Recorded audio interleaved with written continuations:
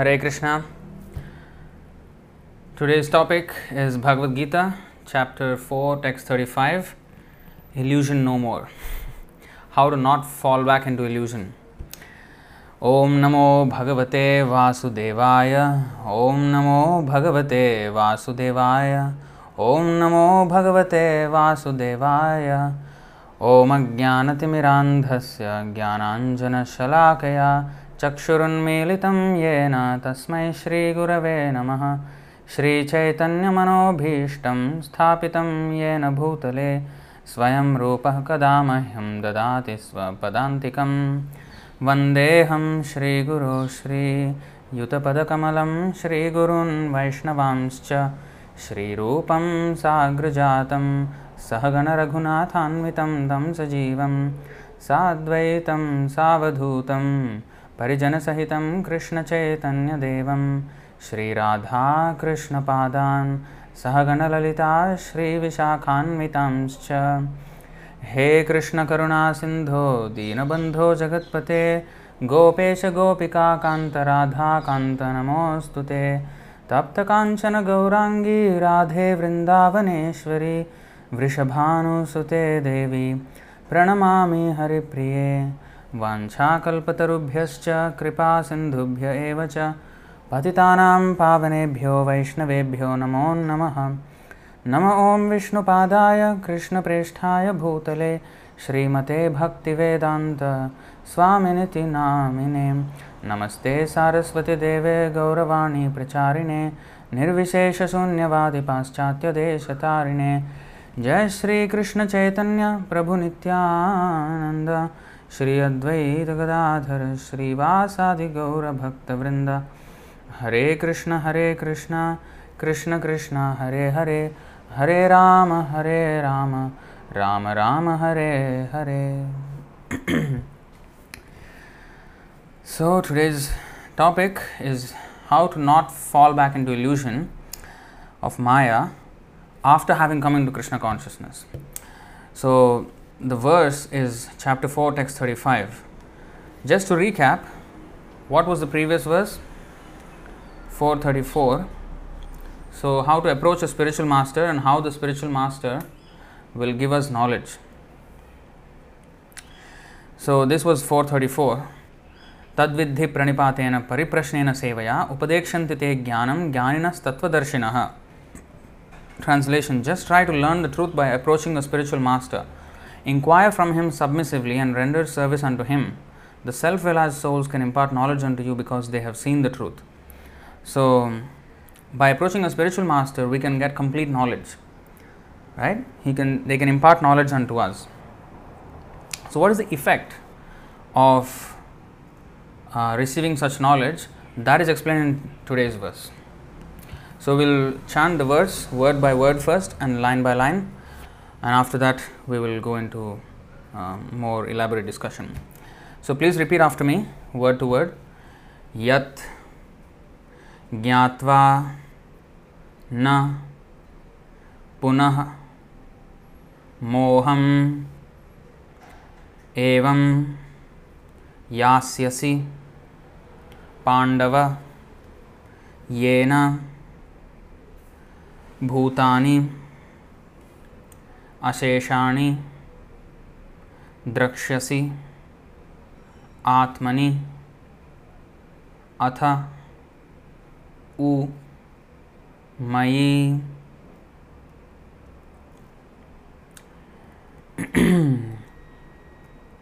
yajñātvā na punarmoham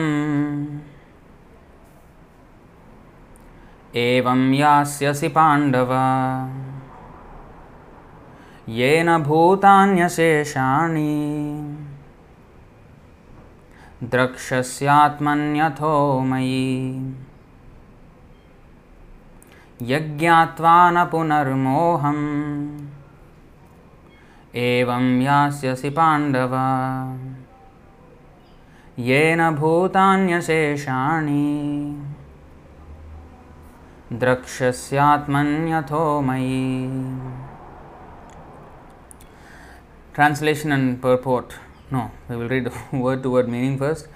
Yat, which, gyatva, knowing, na, never, punah, again, moham, illusion, evam, like this, yasyasi, you shall go, Pandava, O son of Pandu, yena, by which, bhutani, living entities, asheshani, all, drakshasi, you will see, atmani, in the Supreme Soul, atha u, or in other words, mai, in me. Translation and purport by His Divine Grace A.C. Bhaktivedanta Swami Srila Prabhupada Ki Jai. Translation: having obtained real knowledge from a self-realized soul, you will never fall again into such illusion, for by this knowledge you will see that all living beings are but part of the Supreme, or in other words, that they are mine. Now, this is the edited version of that Bhagavad Gita as it is. There was some editions that were made after Srila Prabhupada left. The original one says, I'll just read out to you, I won't show you, I'll just read out from there. Oh, maybe I'll just show you, why am I not? Because it's interesting.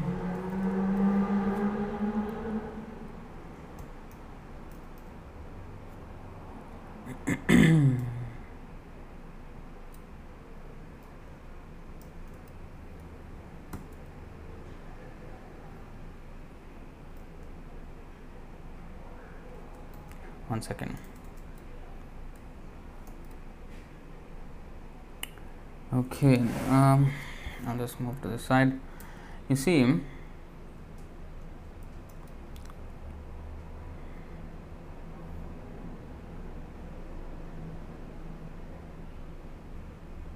okay, 1 second. Let's do that into a round. Okay, you see this?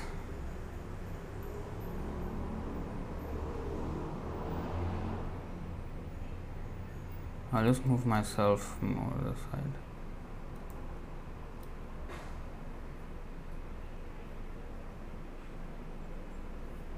See here, translation. And when you have thus learned the truth, you will know that all living beings are but part of me and that they are in me and are mine. Whereas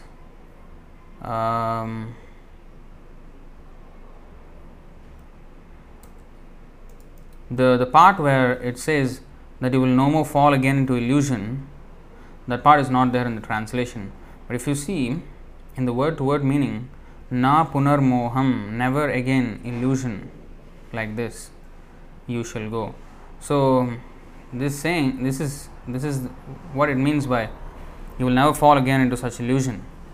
So this part is somehow missing at all, completely in the translation for some reason. So actually, at that time there was another editor, Hayagriva Prabhu. It looks like he was not careful about this, because definitely the word says na punar moham evam yasyasi, you shall never fall back into illusion. It's important point why I am stressing on this, because you will see in the presentation, in today's presentation,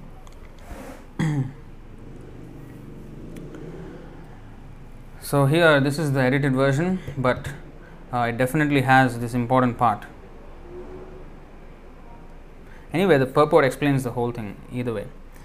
So translation: having obtained real knowledge from a self-realized soul, you will never fall again into such illusion, for by this knowledge you will see that all living beings are but part of the Supreme, or in other words, that they are mine.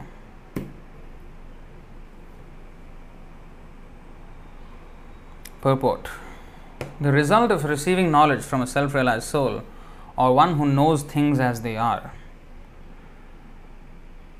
is learning that all living beings are parts and parcels of the Supreme Personality of Godhead, Lord Sri Krishna. The sense of an existence separate from Krishna is called Maya. Ma means not, Ya means this. Maya means not this. So this is not the truth. So that's the meaning of Maya. Some think that we have nothing to do with Krishna, that Krishna is only a great historical personality and that the Absolute is the impersonal Brahman. Factually, as it is stated in the Bhagavad Gita, this impersonal Brahman is the personal effulgence of Krishna. Where is it stated in Bhagavad Gita? As it is stated in the Bhagavad Gita, this impersonal Brahman is a personal effulgence of Krishna. Where is it stated? Do you know?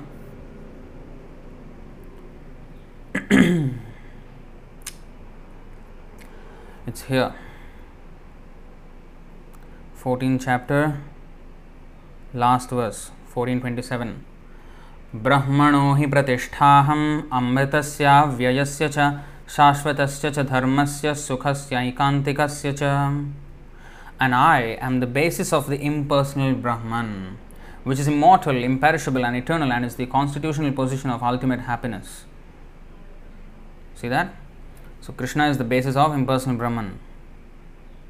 Krishna as the Supreme Personality of Godhead is the cause of everything. In the Brahma Samhita, it is clearly stated that Krishna is the Supreme Personality of Godhead, the cause of all causes. Sarvakarana Karanam. Even the millions of incarnations are only his different expansions. Ramadimurtishu Kalaniyamena Tishthan. Nanavataram akarod bhuvaneshu kintu Krishna swayam samabhavat paramah pumanyo govindamadi purusham tamaham bhajami. 5.39 of Brahma Samhita. Similarly, the living entities are also expansions of Krishna.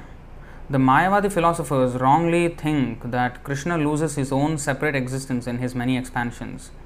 This thought is material in nature. We have experienced in the material world that a thing, when fragmentally distributed, loses its own original identity. Like if there is a sheet of paper and then if we tear it into pieces, the original sheet is no more. It has transformed into the many pieces. So the Mayavadis apply the theory of transformation to the absolute truth. But as Ishopanishad and Svetashvatara Upanishad confirm that Om Purnamada Purnamidam Purnat Purnamudachyate Purnasya Purnamadaya Purnamevavashishyate. So the transformation is, the theory of transformation doesn't apply to the absolute truth. When something expands out of the absolute truth, he is not transformed. The thing is, emanating from him, but not he is not transforming into those things. So the philosophy of transformation is a material philosophy, because here, like Om Purnamadaha Purnamidam Purnat Purnamudachyate Purnamudachyate. So from the complete whole, if a complete whole is taken out, still the balance is complete. Purnasya Purnamadaya Purnamevavashishyate. It does not become now zero. In other words, Krishna minus Krishna is Krishna. You take Krishna out of Krishna, still Krishna will be there. It's not become zero. So, illusion means when we do not understand that everything is related to Krishna. That is illusion. So, when the illusion is gone, na punarmoham, then we understand that everything is actually part and parcel of Krishna. Nothing is disconnected from Krishna. This is called Krishna consciousness. Krishna consciousness means to be always conscious of Krishna and to understand that Krishna's existence is all pervading through his energy. And he is also, of course, personally there.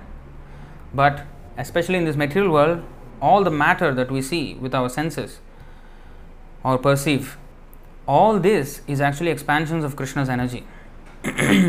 That realization comes when we contact the spiritual master.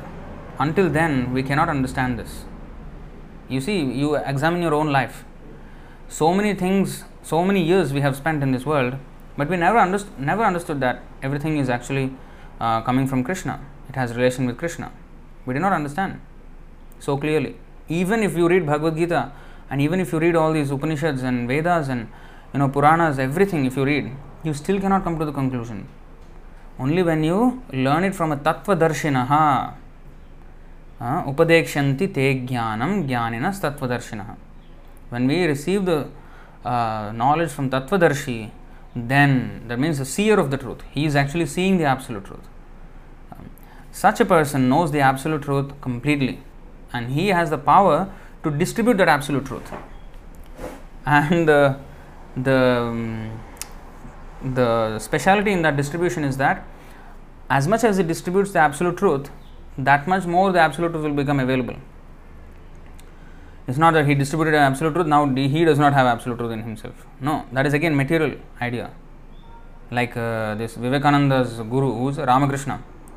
He touched his disciple and some electric shock, came, and then now Ramakrishna said, now I have lost everything. I have given my power to you. And that is, the means is, what kind of power is that? So, real thing is knowledge, and knowledge increases as you distribute. That is the benefit of knowledge. And the more you distribute, the more it will increase in you also. Because to distribute, you have to repeat. And as you repeat more and more, it will get into your psyche. So, the one way of learning is by hearing, but even greater, of course, by experiencing, then we will learn even more. But certain things we cannot experience at the moment, especially spiritual matters. But by repeating and repeating, we are forced to think of that. And we are forced to put it into words. So all this is an exercise for us to constantly think about the absolute truth. That's why one must preach in order to stay fresh in Krishna consciousness and not become stale, ayata yamani, which we will see in this today's explanation also. So we have to repeat. Then only it will stay fresh, and we will understand newer and newer meanings, newer applications of the same thing. And in this way we are constantly reminded that everything is connected with Krishna. Everything. The Mayavadi philosophers wrongly think that Krishna loses his own separate existence in his many expansions. This thought is material in nature. We have experience in the material world that a thing, when fragmentally distributed, loses its own original identity.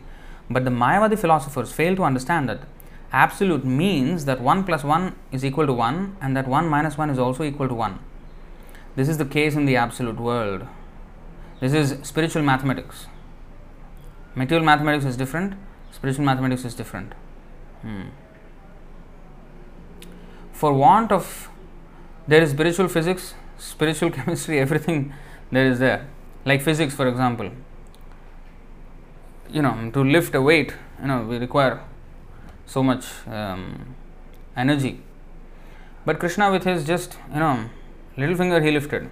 It looks like there is no physics there. Physics, the material law of physics doesn't apply. So that's why sometimes people say, oh, this is all fairy tales, this is not realistic. It's not realistic, it's too much. It's all like fairy tales, it cannot be real. So that is no faith in God. So Krishna, by his will, he is already maintaining all the universes. What is the difficulty in maintaining one hill with his little finger? Without any little finger, without any finger, just by thought, he is creating mountains and planets, and the whole universe is coming out just by his breathing. What is the difficulty for him to lift one small hill? But they have no idea like this. No faith. They think, because this is Mayavadi philosophy. Mayavadi means they think Krishna is also under Maya. He is just maybe ordinary personality, a little bit greater than us. They don't take him as a supreme personality of Godhead, controller of Maya. For want of sufficient knowledge in the absolute science, we are now covered with illusion, and therefore we think that we are separate from Krishna. Although we are separated parts of Krishna, we are nevertheless not different from him. The bodily difference of the living entities is Maya, or not actual fact. We are all meant to satisfy Krishna. By Maya alone, Arjuna thought that the temporary bodily relationship with his kinsman was more important than his eternal spiritual relationship with Krishna. The whole teaching of the Gita is targeted toward this end, that a living being, as Krishna's eternal servitor, cannot be separated from Krishna, and his sense of being an identity apart from Krishna is called Maya. The living entities, as separate parts and parcels of the Supreme, have a purpose to fulfill. Having forgotten that purpose since time immemorial, they are situated in different bodies as men, animals, demigods, etc. Such bodily differences arise from forgetfulness of the transcendental service of the Lord. But when one is engaged in transcendental service through Krishna consciousness, one becomes at once liberated from this illusion. One can acquire such pure knowledge only from the bona fide spiritual master, and thereby avoid the delusion that the living entity is equal to Krishna. Only by the association of a bona fide spiritual master, one can come out of this delusion. Perfect knowledge is that the Supreme Soul Krishna is the supreme shelter for all living entities, and giving up such shelter, the living entities are deluded by the material energy, imagining themselves to have a separate identity. Thus, under different standards of material identity, they become forgetful of Krishna. When, however, such deluded living entities become situated in Krishna consciousness, it is to be understood that they are on the path of liberation, as confirmed in the Bhagavatam 2.10.6. Muktir hitva anyatha rupam swarupena vyavasthitihi. Liberation means to be situated in one's constitutional position as an eternal servitor of Krishna, Krishna consciousness. So, delusion or illusion. Yagyatva na punarmoham. So, by the mercy of the spiritual master, we get the spiritual knowledge. Spiritual knowledge means what are the contents of spiritual knowledge? There are many aspects, but in general, and broadly, this is the fact. These are the branches. That first, there is a Supreme Lord. He is Krishna, and we are His eternal parts and parcels. Our relationship with this body is not factual. This body is temporary. The soul is eternal, and our relationships with this temporary bodily relationships will come to an end. It's a waste of time pursuing them. Our real relationship is with Krishna, and we need to pursue that. And once we become perfect in that relationship, participating in that relationship as a devotee, then our life is successful, and we need to go back to Krishna to serve Him. So this is the entire philosophy in a nutshell. But when we give up the shelter of the spiritual master, then we will fall again into illusion. But if so, here it is said the spiritual master gives the knowledge, and we will never fall again into illusion, right? But like for example, in ISKCON, Srila Prabhupada is a pure devotee, and he gave knowledge to so many, but many fell back into illusion. So why this seems contradictory, right? So how is it understood now? So let's refresh what we have read in the Sudama story, and we will understand why this is so. Now, we have to understand how to remain out of illusion. That means in na punarmoham, no more illusion. And also we should know how would we fall back into illusion so that we can avoid that. Both we have to know. So when it said na punarmoham, yes, that is true, provided we execute the order of the spiritual master. After having learned from him, we have to execute the order of a spiritual master. If we disobey him, if we offend him, then we will fall back. So it's not that, oh, the guru is perfect, so he has given knowledge, now we will never fall back into illusion. No, the disciple also must be perfect. He also has to completely assimilate whatever is taught, and he has to act according to the order of the spiritual master. Otherwise, it's a two-way thing. Relationship is always two-way. So both parties must do their part in that relationship. So the spiritual master has done his part. Srila Prabhupada has done his part perfectly. It's only upon the onus is on us, the ball is in our court. Now, to whether we can get perfection or not, it depends on how sincerely we execute on the order of the spiritual master. So we will look at some example. If we search for this word, we will get it. Ayata Yamani.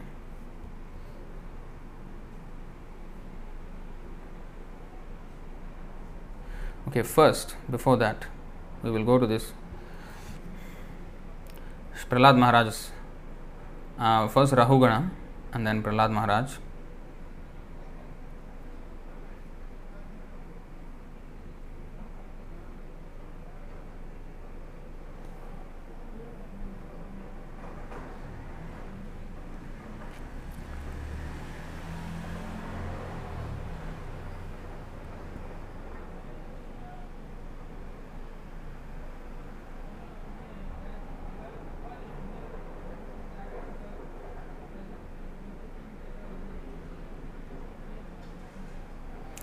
So Rahugana is a king.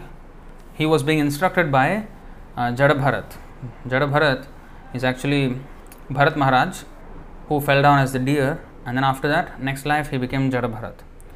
So he acted as a dumb fool, but all his life, until this point where he met this king Rahugana, and the Rahugana was very proud. So Jadabharat finally decided to give up his so-called acting of dumbness, and he actually spoke to him for his benefit, for the king's benefit. So very nice verses are there. We will look at this verse 5, 12, 11, and then the next verse. Jnanam vishuddham paramarthamekam anantaram tvabhahir brahma satyam pratyak prashantam bhagavat shabda samgyam yadvasudevam kavayo vadanti.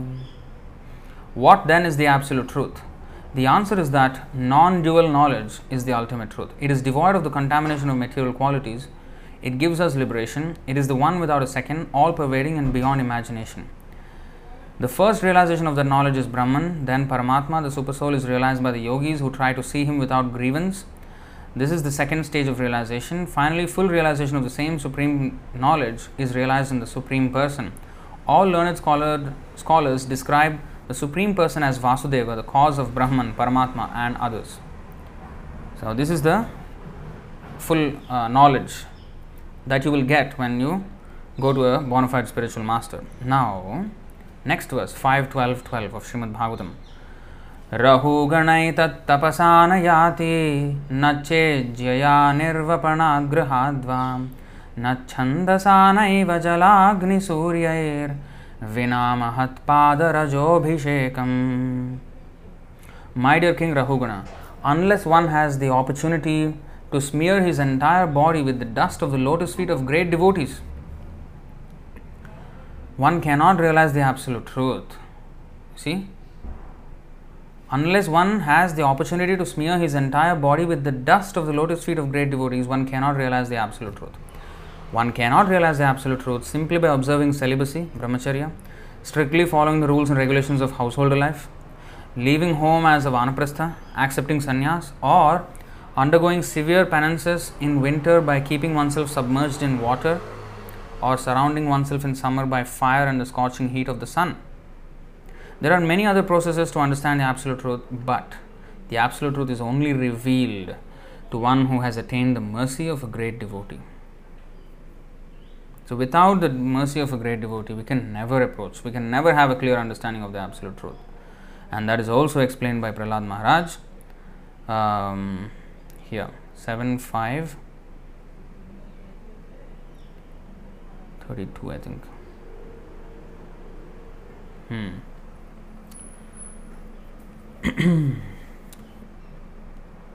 We'll see 7.5.30 first.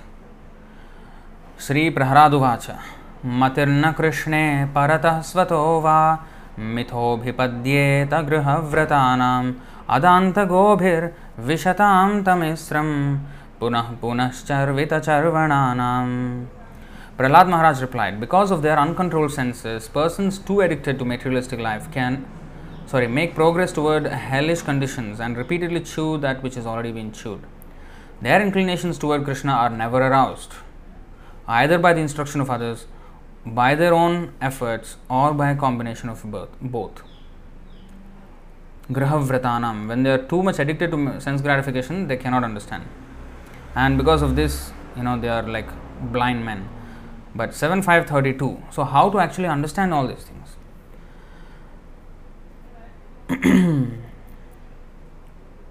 Naisham matistavadurukramanghrim sprishatyanarthapagamo yadarthaha mahiyasam padarajobhishekam nishkinchananam navranita yavat.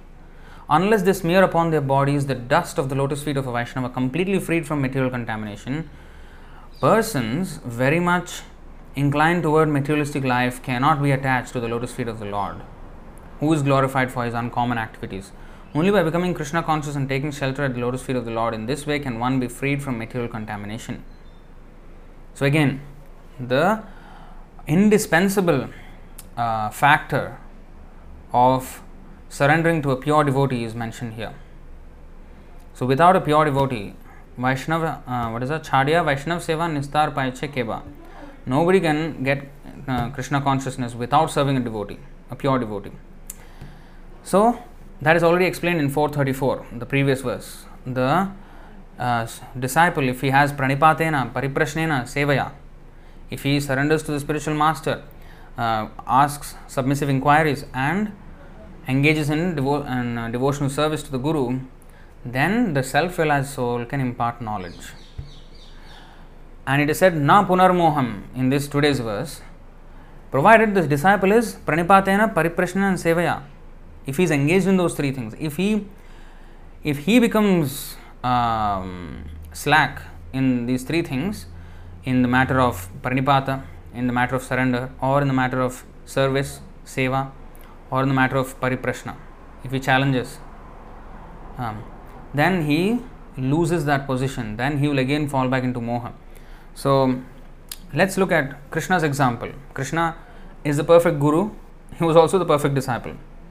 So, Sandipani Muni blessed him 2 times actually. This blessing you can see in the Bhagavatam, 1080, I think 32 maybe. Not this one.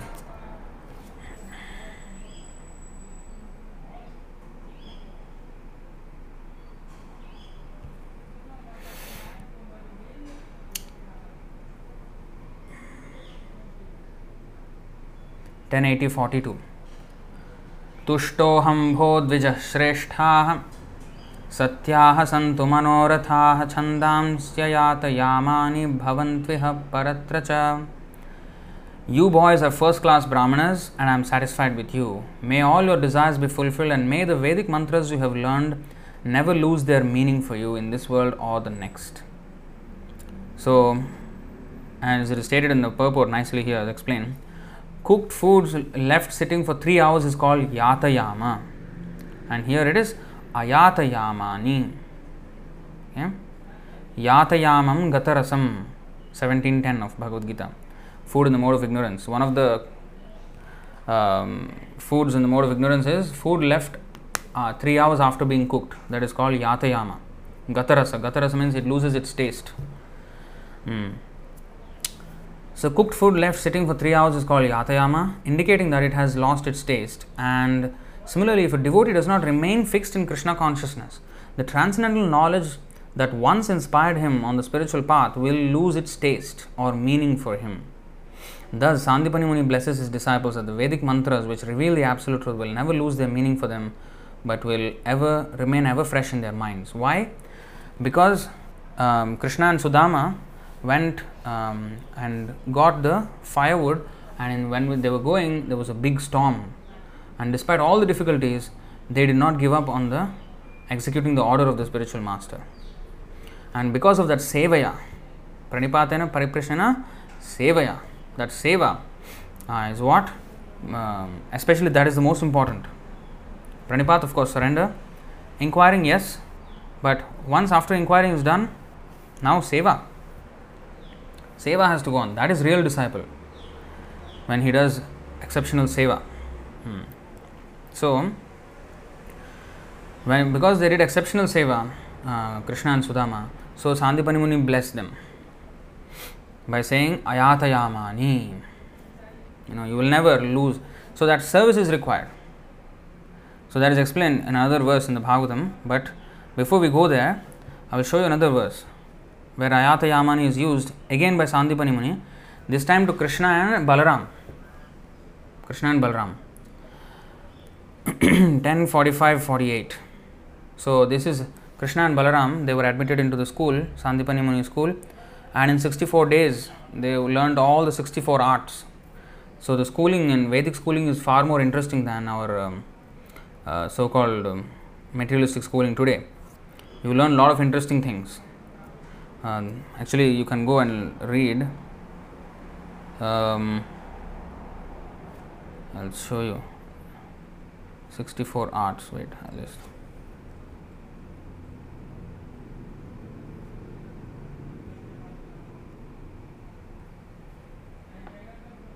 You see this? 64 arts. O king, those best of persons, Krishna and Balaram, being themselves the original promulgators of all varieties of knowledge, could immediately assimilate each and every subject after hearing it explained just once. So they were admitted into the Gurukul, and once when the spiritual master told, and that's it, immediately they learnt. Of course, they are the source of all knowledge. Thus, with fixed concentration, they learned the 64 arts and skills in as many days and nights. In 64 days and nights, they learned all the 64 arts. Thereafter, O king, they satisfied the spiritual master by offering him Guru Dakshina. Before that is also said, Sarahastam Dhanurvedam Dharman Nyayapatham Pathamstatha Tatha Chanvikshikim Vidyam Rajanitim Chashadvidham. So he also taught them Dhanurveda with its most confidential secrets. What are the most confident? We will actually see the purport also. The standard books of law, the methods of logical reasoning and philosophical debate, and the sixfold science of politics. Srila Sridhar Swami explains that the confidential portion of the Dhanurveda military science includes knowledge of the appropriate mantras and presiding deities of warfare. This is unknown to modern warfare, modern scientists. Because with a single mantra, they can make an arrow into a nuclear weapon. This is very, very confidential. So, Sarahasam Dhanurvedam. So, this is confidential Dhanurveda, military warfare. Confidential military warfare. So, Dharman refers to the Manu Samhita and other standard law books. Manu Samhita, Yagyavalkya Samhita, they are called Dharma Shastras. Nyayapathan refers to the doctrine of Karma Mimamsa and other such theories. Anvik Shikim is the knowledge of the techniques of logical argument, Tarka. The sixfold political science is quite pragmatic and includes 1. Sandhi, making peace. 2. Vigraha, war. 3. Yana, marching. 4. Asana, sitting tight. 5. Dvaidha, dividing one's forces. And 6. Samshaya, seeking the protection of a more powerful ruler. So these are all political science, sixfold political science. So we have also now degree in political science and all this. Can't even match these things. So all these things they learnt in a single day. And next, the 64 arts. You see all these arts. The following list comprises the 64 subjects mastered by Lord Krishna and Lord Balaram in 64 days. Additional information may be found in Srila Prabhupada's Krishna, the Supreme Personality of Godhead, that book. The Lords learnt Geetam, singing, Vadyam, playing on musical instruments, Nrityam, dancing, Natyam, drama, Alekhyam, painting, Visheshaka, Chedyam, painting the face and body with colored unguents and cosmetics. Unguents, I don't know how to pronounce that. Tandula Kusuma Bali Vikaraha, preparing auspicious designs on the floor with rice and flowers. Pushpataranam, making a bed of flowers. Dashana Vasananga Ragaha, coloring one's teeth, clothes and limbs. Nowadays they have tattoo and all this, body painting and all these things. They learned, very nicely. And if a school teaches all these things, which child does not go to school? They all want to go to school. But modern learning is pretty much not very interesting. The Vedic Gurukul was like this. Of course, they learned also all the, as you can see, Dhanurvedam, they learned also the alphabets and also political science, many advanced subjects also, but these 64 arts, nowadays there is Bachelor of Arts or School of Arts, nothing can compare to this. Mani Bhumika Karma, inlaying a floor with jewels. Shayya Rachanam, covering a bed. Udaka Vadyam, ringing water pots. Udaka Ghataha, splashing with water. Splashing with water is an art.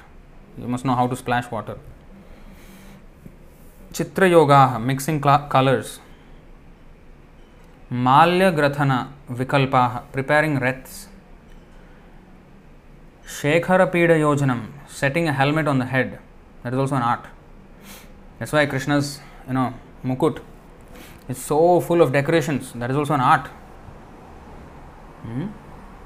That's why he said, what is that? Jaladhara Shashivarnau, Gopaveshau Kishorau, Sahacharagana Vrindai, Kridamanau Vrajeshau, Natavara Jitaveshau, Neela Pitambaradhyau, Jagata Janana Hetu, Rama Krishna Natosmi. So, he wears better than any dancer. Krishna and Balaram dress themselves so exquisitely that they're better than any dancers. Not just this worldly dancers, even the higher planets everywhere. Nobody can match their dressing. Karnapatra Bhanga, decorating the earlobe. Wow, decorating the earlobe. Sugandha Yukti, applying aromatics, perfumes. Bhushana Yojanam, decorating with jewelry. Aindrajalam, jugglery, juggling. Kauchumara Yoga, the art of disguise. Hastalaghavam, sleight of hand, magic, all this sleight of hand, magic tricks. They learn all these magic tricks. Chitra Shaka Pupa Bhakshya Vikara Kriyaha, preparing varieties of salad, bread, cake, and other delicious food. 25. Panaka Rasa Ragasava Yojanam, preparing palatable drinks and tinging draughts with red color. Suchi Vaya Karma, needlework and weaving. Sutra Krida, making puppets dance by manipulating thin threads. Veena Damaruka Vadyani, playing on a lute and a small X-shaped drum. Damaru. Prahelika, making and solving riddles. How to make riddles and how to solve them. Pratimala, capping verses or reciting poems verse for verse as a trial of memory or skill. Testing one's own memory by reciting poems verse to verse, verse for verse, exactly. So this is called Pratimala. Durvachaka Yoga, uttering statements difficult for others to answer. Pustaka Vachanam, reciting books. And Natikakhyayika Darshanam, enacting short plays and writing anecdotes. Krishna and Balaram also learned Kavya Samasya Puranam, solving enigmatic verses. Enigmatic, what is enigmatic? Mysterious, wow, difficult to interpret or understand, mysterious. An example of enigmatic verse by what is that? Nitisha Chanakya Pandit. He said, what is that? Prataha Dyuta Prasangataha, Madhyahane Stri Prasangataha, Ratrau Chaurya Prasangataha, Kalau Gacchati Dhimatam. The most intelligent people spend their days in this way. In the morning they will discuss about gambling, in the afternoon they discuss about women, and in the night they discuss about thievery or how to steal or stealing. So in this way intelligent people pass their days. This is a verse. So this is an enigmatic verse. Mysterious verse. So the meaning is that in the morning they learn about Dyuta, means gambling. So it actually is referring to Mahabharata, where the gambling match happened. So in other words, in the morning they discuss Mahabharata, and inside the Mahabharata there is Bhagavad Gita. So in the morning Bhagavad Gita, and Madhyane Stri Prasangataha. In the afternoon the subject matter is women. That means actually Ramayana, where was so many women. First of all there is the Kaikeyi. First of all Dasarath had 3 queens, and Kaikeyi was one of them, and she was influenced by another woman, Manthara, and then she did this whole tantrum, and Ram had to go to the forest, but then one woman also followed him, Sita, his wife. And then there, as they were in the forest, then this Surpanaka came, another woman, and because her nose was cut, she went and complained to her brother Ravana, and Ravana got angry, and he came and kidnapped this woman, Sita. And then Ram, with the whole battle was for that one woman. Huge battle, massive, and Hanuman, so many heroic battle happened just for that one woman, Sita. And of course, on the Ravana side, there was this another very qualified woman, Mandodari, and she was a very chaste lady. So again, Sita was brought back, and then she became pregnant, And then she, as she was pregnant, another woman, some fisherman's, wife, she did not return home. So there were actually already people were talking about it. How can Ram accept somebody who has been away for even a single night? It is it's a question mark. The woman's character is a question mark if she doesn't return home even for a single night.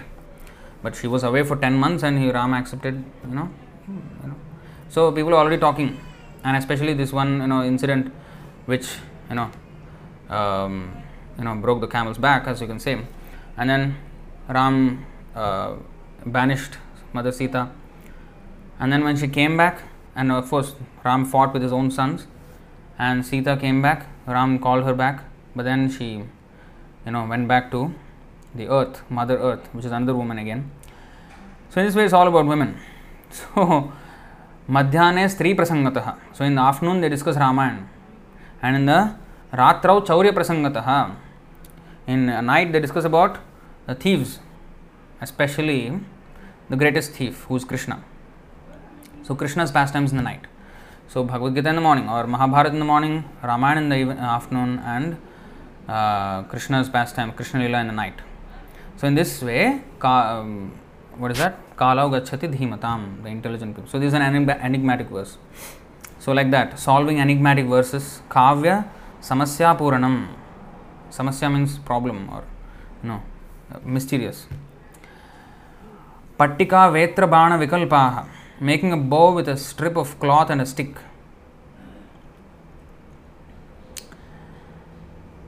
Tarku karma. Spinning with a spindle. Takshanam. Carpentry. Vastu Vidya, architecture. Raupya Ratna Pariksha, testing silver and jewels. Dhatuvadaha, metallurgy. These topics are individual degree programs, or like arts, degree of arts. Specialized. People usually specialize in one of these things, architecture or carpentry or this, but they learned everything in one place under the guidance of the Guru, and they mastered everything in one day. Maniraga Jnanam, tinging jewels with various colors, tinging jewels with various colors. Akara Jnanam, mineralogy. Vrikshayur Veda Yoga, herbal medicine, one day they learned everything. Mesha Kukkuta Lavaka Yuddha Vidhi, the art of training and engaging rams, cocks and quails in fighting. Ram fighting, cock fighting and quail fighting. Actually this quail fighting or cock fighting is very prominent in Tamil Nadu also, and also in Philippines especially. Philippines is very, very big.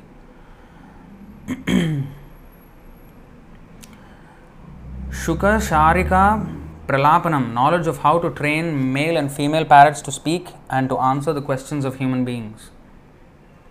Utsadanam, healing a person with ointments. Kesha Marjana Kaushalam, hairdressing. Akshara Mushtika Kathanam, telling what is written in a book without seeing it and telling what is hidden in another's fist. Mlechita Kutarka Vikalpa, fabricating barbarous or foreign sophistry. What is that? Kutarka.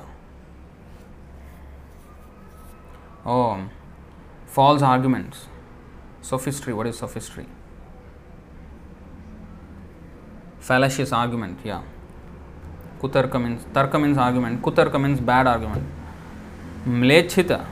Mlecha means, barbarian. Barbarous. Fabricating barbarous or foreign sophistry. That is also an art. And actually, who is the expert at this art? Buddha and Shankaracharya.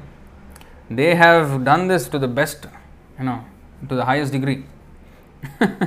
Buddha, completely bewildered with his own philosophy, and Shankaracharya also used the Vedas and still, did this fabricating barbarous and foreign sophistry.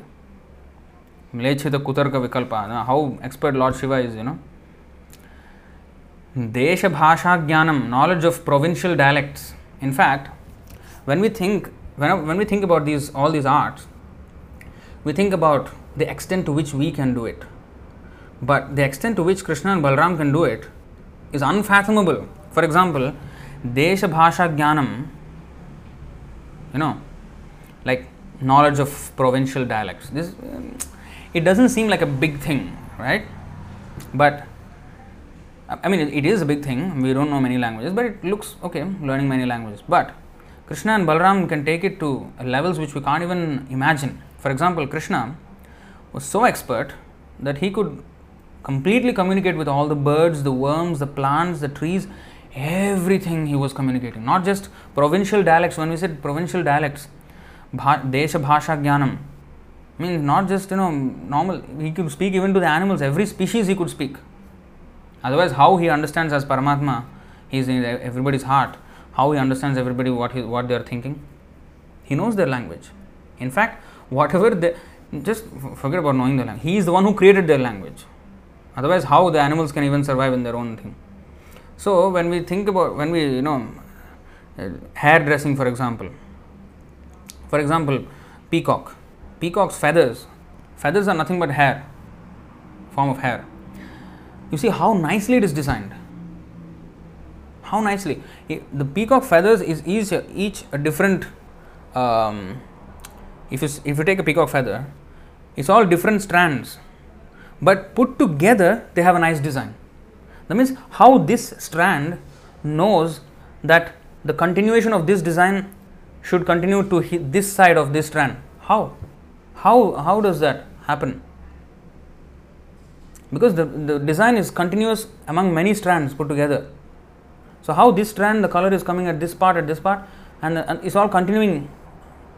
I mean, you just imagine how much, all this art, hairdressing. If you say hairdressing or normal barber, okay, straighten hair or perm the hair or whatever, color the hair. We think about all these limited things, but just expand it to unlimited limits. Unlimited limits. What is that? Without limit. So that is Krishna and Balram's expertise, because they are the source of everything.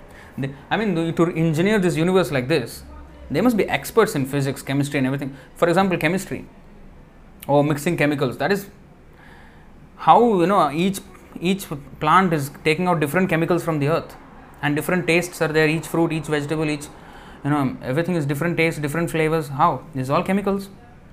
So where are they coming from? And who is extracting those things? Krishna.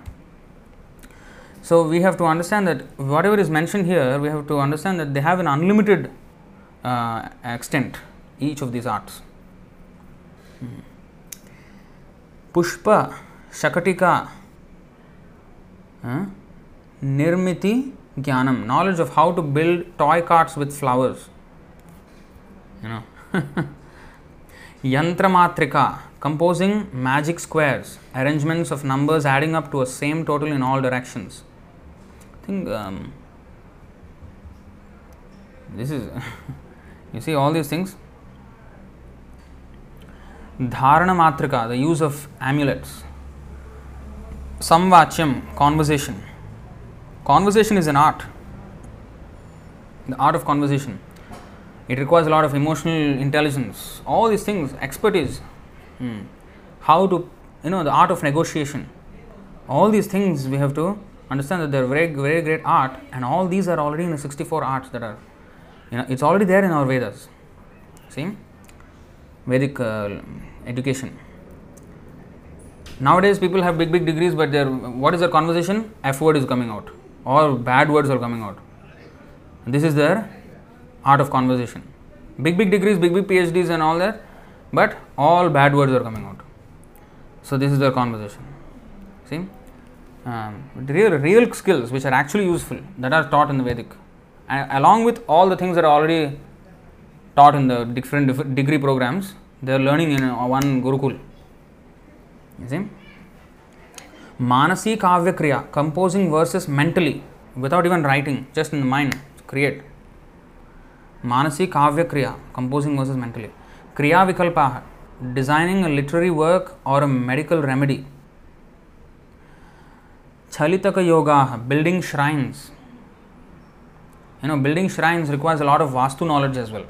Architecture and all this includes not just the shape and all that, but also the Vastu and everything. All this is included.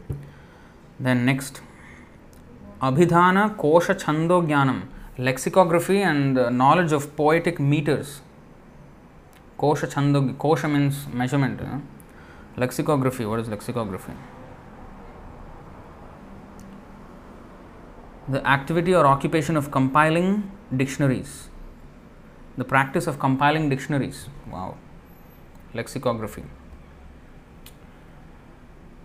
And the knowledge of poetic meters. Vastragopanam, disguising one kind of cloth to look like another. Dyuta Vishesham, knowledge of various forms of gambling. That is also an art. Akarsha Krida, playing dice. Balaka Kridanam, playing with children's toys. Playing with children's toys is also an art. Vainayiki Vidya, enforcing discipline by mystic power. Vaijayiki Vidya, gaining victory. That is an art. Vaitaliki Vidya, awakening one's master with music at dawn. 64 arts. So anyway, that is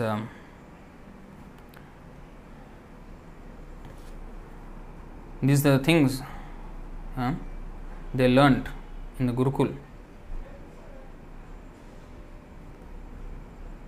Now, after everything, you know what happened?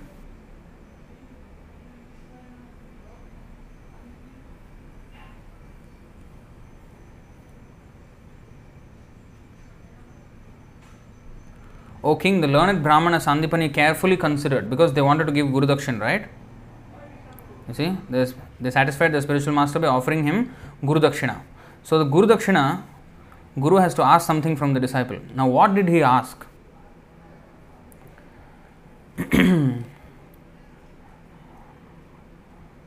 Dvijastayostam mahimanam adbhutam samloksha rajan atimanushim matim. Atimanushim matim. Beyond human capacity. Atimanushim. Manusha means human. Manushim means human. Atimanushim means beyond human capacity. Superhuman powers. Sammantrya patnya samaharnave mritam balam prabhase varayam babhuvaha. O king, the learned Brahmana Sandipani carefully considered the two lords' glorious and amazing qualities and their superhuman intelligence. Then, after consulting with his wife, he chose as his remuneration the return of his young son who had died in the ocean at Prabhas. Yeah, he is the Guru, so he has to, they must give Guru Dakshina. So instead of asking them ordinary Guru Dakshina, he asked his son back, who died in the ocean. You know, according to Srila Vishwanath Chakravarti, the child was captured by the conchal demon while playing at the Mahashiva Kshetra, Prabhasa Kshetra. Then, so be it, replied those two great charioteers of limitless might, and they at once mounted their chariot and set off for Prabhas. When they reached that place, they walked up to the shore and sat down. In a moment, the deity of the ocean, recognizing them to be the Supreme Lords, approached them with offerings of tribute.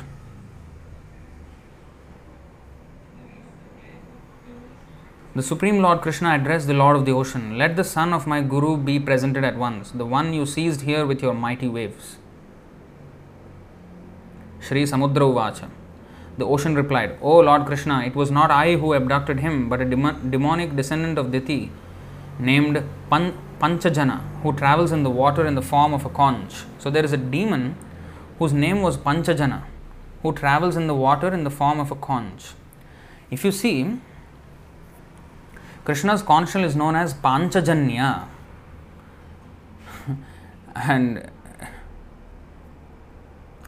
it is because later you will see Krishna took that conch shell from him. You see, clearly the demon Panchajana was too powerful for the ocean to control. Otherwise, the ocean would have prevented such an unlawful act. Panchajana was a very powerful demon, but he travels in the water in the form of a conch shell. So his name is Panchajana. That's why his conch shell is called Panchajanya. Indeed, the ocean said, that demon has taken him away. Hearing this, Lord Krishna entered the ocean, found Panchajana and killed him. But the Lord did not find the boy within the demon's belly. Lord Janardhan took the conch shell that had grown around the demon's body and went back to the chariot. And because this conch shell was taken from the demon's body, it is known as Panchajanya. Panchajanyam Rishikesho Devadattam Dhananjaya Poundram Dadhmau Mahashankha Bhimakarma Vrikodaraha.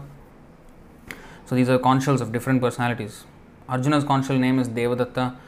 Bhima's conch shell name is Poundra. Ananta Vijaya is the conch shell of Yudhishthira. Sughosha is Nakula. Manipushpaka is Sahadev conch shell, like that. It's all in the Bhagavad Gita, first chapter. So Lord Janardhan took the conch shell that had grown around the demon's body and went back to the chariot. Then he proceeded to Samyamani, the beloved capital of Yamaraj, the Lord of Death. Upon arriving there with Lord Balaram, he loudly blew his conch shell, and Yamaraj, who keeps the conditioned souls in check, came as soon as he heard the resounding vibration. Yamaraj elaborately worshipped the two lords with great devotion, and then he addressed Krishna, Lord Krishna, who lives in everyone's heart. O Supreme Lord Vishnu, what shall I do for you and Balaram, who are playing the part of ordinary humans? See, actually there is one explanation here, conch shell. The conch shell, so anyway, he did not find the boy in the belly of this demon, so he went to Yamalok. So we will read the continuation. But here in the purport, the conch shell the Lord took from Panchajana, which is called Panchajanya, is the same one he sounded at the beginning of the Bhagavad Gita. According to the Acharyas, Panchajana had become a demon in a way similar to that of Jaya and Vijaya. Wow, this is interesting. In other words, though appearing in the form of a demon, he was actually a devotee of the Lord. The Skanda Puran, Avanti Khanda, describes the wonderful things that happened when Lord Krishna sounded his conch shell.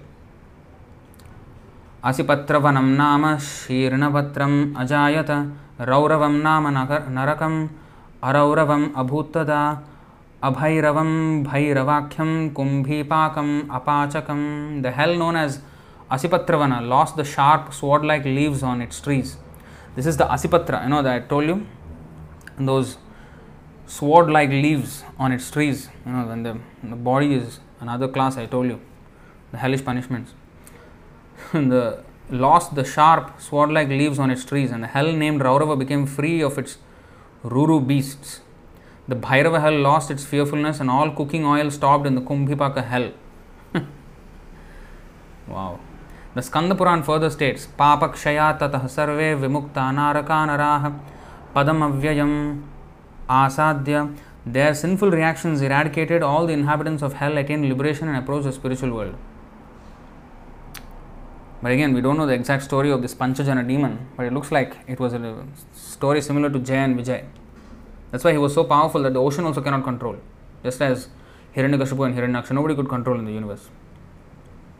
Interesting, huh? Okay, let's go to the next verse. Shri Bhagavan Vacha, Supreme Personality of Godhead. Suffering the bondage of his past activity, my spiritual master's son was brought here to you. O great king, obey my command and bring this boy to me without delay. Yamaraj said, so be it, and brought forth the Guru's son. Then those two most exalted Yadus presented the boy to their spiritual master and said to him, please select another boon. Okay, done. What next? They were like very, ready to execute the next order. Shri Guru Vacha. Now the Guru is not a greedy fellow, Sandipani Muni. He said, the spiritual master said, my dear boys, you too have completely fulfilled the disciple's obligation to reward his spiritual master. In fact, no disciple can reward his spiritual master like this. Bringing somebody dead back to life, all the way from Yamalok. You too have completely fulfilled the disciple's obligation to reward his spiritual master. Indeed, with disciples like you, what further desires could a guru have? So, Guru's desire is that, of course, it's not that. Again, we have to understand that why this Sandipani Muni is so attached to his son. He's supposed to be the spiritual master of Krishna and Balaram, but why is he attached to his son like an ordinary person? It's not that. It looks like that. But he asked this from Krishna and Balaram just to show the exalted nature of Krishna and Balaram. To show how great Krishna and Balaram is. So by asking this, only Krishna and Balaram can do it. So that again becomes a Leela, and everybody will glorify Krishna and Balaram for this. And this is why Sandipani Muni chose to bring his son back, get his son back. Not that he was especially attached to the sun, like an ordinary materialist. We should never understand these things in that light. We should understand them properly. Evam yovetti tattvataha, properly understand. O heroes, okay, this is the verse I wanted to show. 10:45-48 of Srimad Bhagavatam. Gacchatam svagraham virau kirtirvam astu pavani chandamsya yatayamani bhavantviva parattacha. The last two lines is the same as the other, 10:80-42. O heroes, now please return home. May your fame sanctify the world, and may, you see, he said, Kirtirvam astu pavani, may your fame sanctify the world. Because they brought back his dead son. Because of that, they will become exceptionally famous, right? And not only because of that, that is just one of the things. So in this way, not that, Krishna and Balaram, you are not famous enough, let me help you become famous. You bring this dead son back, then people in the future will, speak about you, and then people will become, they are already famous. But, astu pavani, pavani, you see this? That means purifying, to purify the people. Not that because of Sandipani Muni they become a little more famous. No. They are already famous. The whole spiritual world knows who the Lord is. In this material world, which is just like one corner of the spiritual sky, here everybody is forgetful. Still there are many acharyas and many great devotees are also there who remember the Lord. But in the spiritual world, everybody remembers the Lord. He is known everywhere. Nobody can be more famous than him. But if his fame is spread in this world, then people become purified. So how carefully the words are chosen. Kirtirvamastu pavani, chandamsi ayatayamani. And may the Vedic hymns be ever fresh in your minds both in this life and the next. So in both cases, Krishna and Sudama, they brought the firewood for the spiritual master, and same Krishna and Balaram, they brought the dead son back to life. So they have done seva. Pranipatena pariprashnena sevaya. So in this way they have done seva, and therefore ayatayamani, ever fresh in your minds. That means receiving newer and newer enthusiasm, receiving newer and newer taste from our learning. That is possible. That enthusiasm can be kept if we keep on surrendering to the spiritual master and serving him, especially serving his instruction. That is very, very important. So this is explained in the 7th canto, 15th chapter, text 45. We have seen this before, but it's always good to recap. Yavan nirkaya rathamatma vashopakalpam dhatte garishta charanarchanaya nishatam jnanasimachyuta baloda dadhadasta shatruhu swanandatushta upashanta idam vijahyat. As long as one has to accept a material body with its different parts and paraphernalia, which are not fully under one's control, one must have the lotus feet of his superiors, namely his spiritual master and the spiritual master's predecessors, by their mercy. See, one must have the lotus feet of the superiors, Guru and the predecessor spiritual master. By their mercy, one can sharpen the sword of knowledge. And with the power of the Supreme Personality of Godhead's mercy, one must then conquer the enemies mentioned above. In this way, the devotee should be able to merge into his own transcendental bliss, and then he may give up his body and resume his spiritual identity. You see this? The spiritual master will give the sword of knowledge. So, Jnanasim, the sword of knowledge. Now we have to sharpen it. So how one does not fall back into illusion? Na punarmoham. How? He has to sharpen that sword of knowledge. For what? Sword. What do you need a sword for? For cutting, right? And cutting what? The hard knots of illusion. We have to cut our hard knots of illusion that are binding us. So the spiritual master will give us the sword. We need to sharpen the sword. Then we can cut away these knots. So, one has to sharpen the sword. Jnanasim achyuta balo.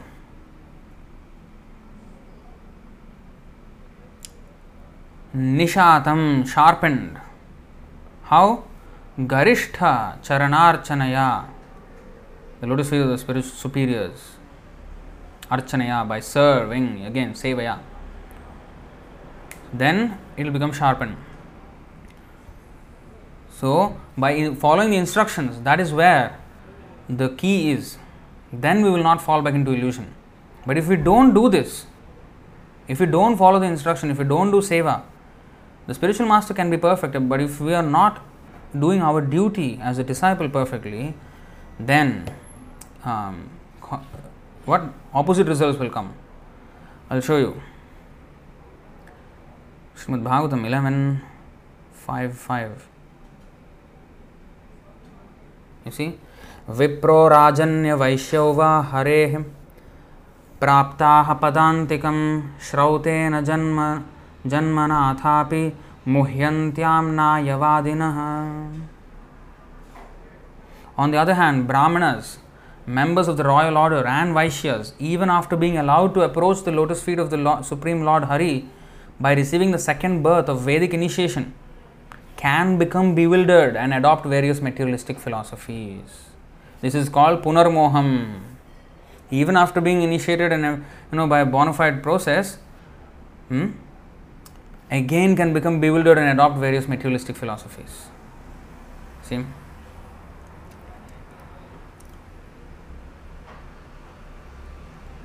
Here it is said,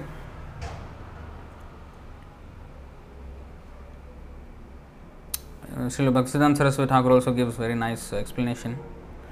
But anyway, this is the point. They can fall down. And fall down means they go to either Karma Kanda or Jnana Kanda, back again. So this is a fall down. So I'll show you another. So many verses are there like this, right? 10:87:33. We have seen this many times. 10:87:33. Vijita Rishika Vayubhiradanta Manasturagam Ya iha yatanti yantum atilolam upaya khidaha vyasana shatanvitaha samavahaya guroschcharanam vanija ivaja santyakrita karnadharajaladho.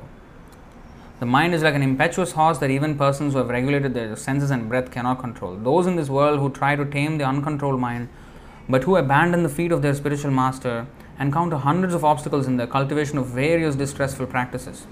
O unborn Lord, they are like merchants on a boat in the ocean who have failed to employ a helmsman. You see? Hundreds of obstacles.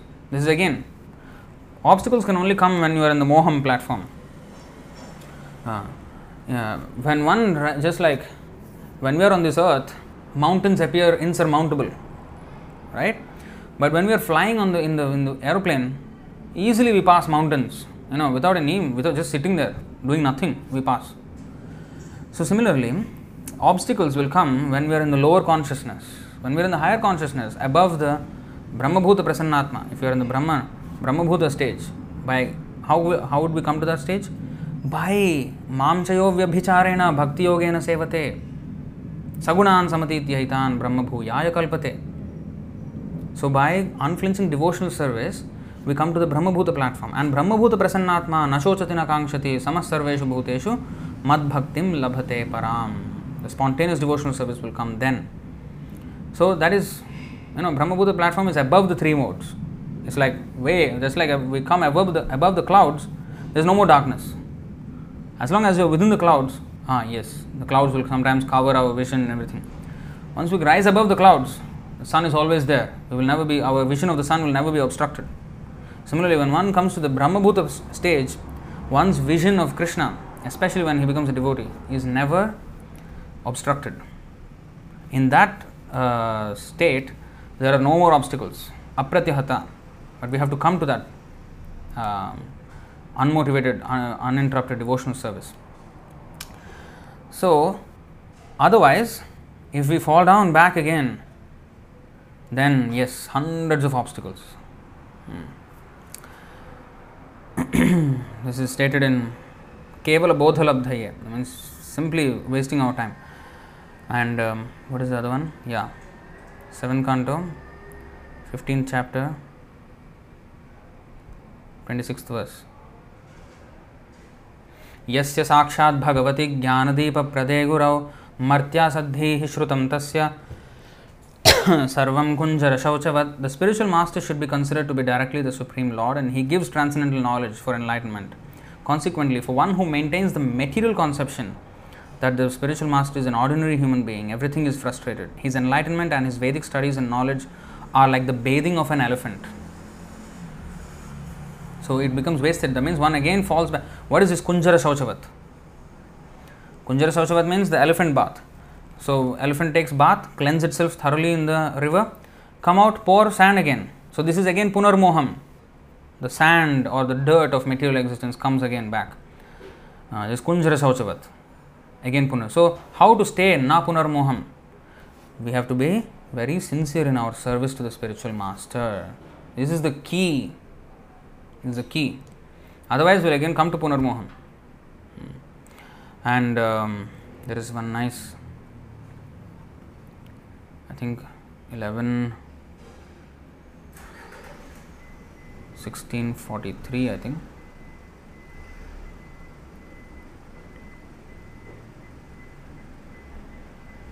यो वै वान्मनसि सम्यग् असम्यच्छन् धिया यतिः तस्य व्रतं तपोदानं स्रवत्यामघटाम्बुवत्. A transcendentalist who does not completely control his words and mind by superior intelligence will find that his spiritual vows, austerities and charity flow away just as water flows out of an unbaked clay pot. So, what does it mean by not completely controlling his words and mind by superior intelligence? Again, superior intelligence. What is superior intelligence? What is inferior intelligence? Inferior intelligence means such intelligence cannot tell the mind, cannot dictate to the mind what to do. It takes the dictation of the mind and acts upon it in a careful, intelligent manner. So, in other words, it is a servant of the mind's desires, and that is inferior intelligence. Superior intelligence means which is strengthened by the spiritual knowledge given by Krishna through the spiritual master and then controlling. So, as a disciple, we have to be controlled by the words of the spiritual master. So, we have to, that is superior intelligence. So, even though whatever I want to do, I have to first Guru Sadhu Shastra. That is control. So, who does not completely control his mind and words. That means, if we don't control our mind and let our mind go and not follow the order of the spiritual master, then our spiritual vows, austerities and charity flow away just as water flows out of an unbaked clay pot. So, these are all Punarmoham. Punarmoham.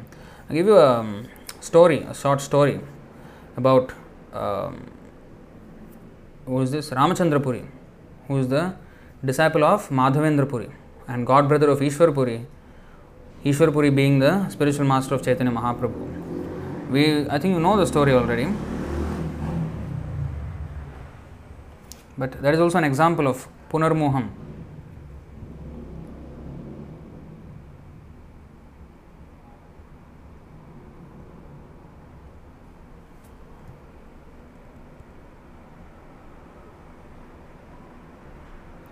This is in the Chaitanya Charitamrita Antyalila, chapter 8, text 8.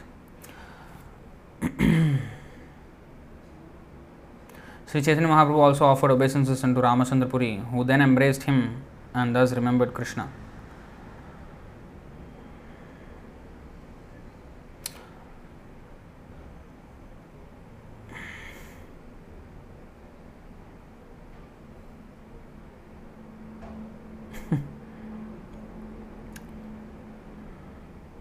So, as Ramachandra Puri always criticizes Vaishnavas.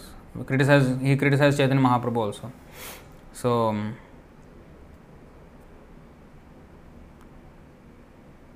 you see, the characteristic of Ramachandra Puri was that first he would induce someone to eat more than necessary and then he would criticize him. Why you have overeaten?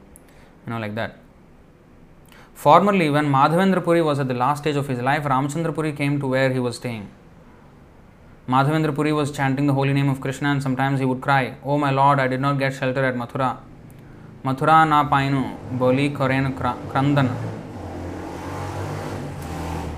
Then Ramachandra Puri was so foolish that he fearlessly dared to instruct his spiritual master. If you are in full transcendental bliss, he said, you should now remember only Brahman. Why are you crying?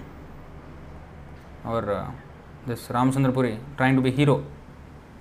When we try to become hero in front of a friend of spiritual master, then we become zero. We have to become a full servant of spiritual master. Then hearing this instruction, Madhavendra Puri, greatly angry, rebuked him by saying, get out, you sinful rascal. O my Lord Krishna, I could not reach you, nor could I reach your abode Mathura. I am dying in my unhappiness, and now this rascal has come to give me more pain. Don't show your face to me. Go anywhere else you like. If I die seeing your face, I shall not achieve the destination of my life. Tore dekhi moile more hobe asadgati. I am dying without achieving the shelter of Krishna, and therefore I am greatly unhappy. Now this condemned foolish rascal has come to instruct me about Brahman. So, of course, these things are ecstasy of Madhavendra Puri. Actually, he was always Krishna conscious. He was so Krishna conscious that he thought himself the worst of sinners. Otherwise, actually, he was always Krishna conscious. Ramachandra Puri was thus denounced by Madhavendra Puri. Due to his offense, gradually material desire appeared within him. One who is attached to dry speculative knowledge has no relationship with Krishna. His occupation is criticizing Vaishnavas. Thus, he is situated in criticism. And I want to show you something else. Okay, anyway. Ishwar Puri, the spiritual master of Sri Chaitanya Mahaprabhu, performed service to Madhavendra Puri, cleaning up his stool and urine with his own hand. Ishwar Puri was always chanting the holy name and pastimes of Lord Krishna for Madhavendra Puri to hear. In this way, he helped Madhavendra Puri remember the holy name and pastimes of Lord Krishna at the time of death. Pleased with Ishwar Puri, Madhavendra Puri embraced him and gave him the benediction that he would be a great devotee and lover of Krishna. Thus, Ishwar Puri became like an ocean of ecstatic love for Krishna, whereas Ramachandra Puri became a dry speculator and a critic of everyone else. Now, Madhavendra Puri is the same spiritual master, but one of his disciples never fell back into illusion, na punarmoham, and another one, punarmoham, happened. So, why? It's because of the disposition of the disciple. The spiritual master is the same. It's how we adhere ourselves to the instructions of the spiritual master. Ishwar Puri received the blessing of Madhavendra Puri, whereas Ramachandra Puri received a rebuke from him. Therefore, these two persons, Ishwar Puri and Ramachandra Puri, are examples of the objects of a great personality's benediction and punishment. Madhavendra Puri instructed the entire world by presenting these two examples.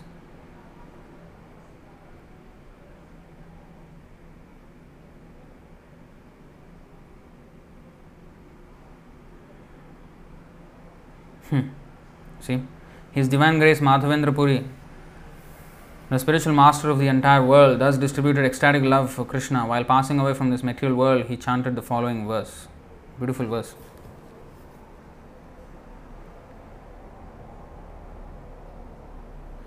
Ayi deen dayardra nath hai, mathura nath kadavalokyase, hridayam tvadaloka kataram, daita bhramyati kim karomyaham.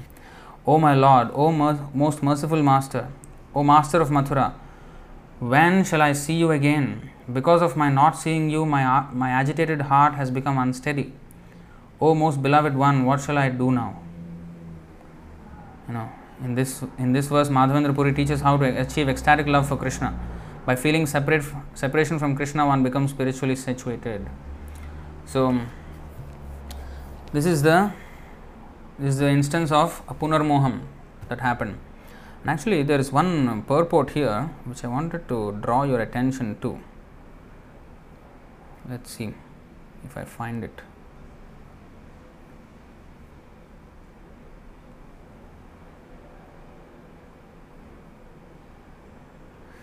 Yes, this is very important purport. Ramachandra Puri, this is from the Chaitanya Charitamrita Antilila 8.26. Ramachandra Puri was thus denounced by Madhavendra Puri. Due to his offense, gradually material desire appeared within him. You see, this is punarmoham. And how it happened? She aparadhe ihara vasana janmila.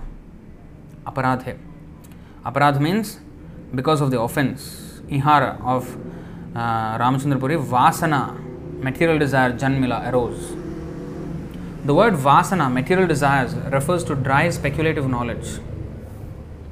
Such speculative knowledge is only material. As confirmed in the Srimad Bhagavatam 10.14.4, a person without devotional service who simply wants to know things, kevala bodhalabdhaye, gains only dry speculative knowledge but no spiritual profit. This is confirmed in the Bhakti Sandarbha 111, where it is said, Jivan mukta api punaryanti samsara vasanam yadyachintya mahashaktau bhagavatyaparadhinaha.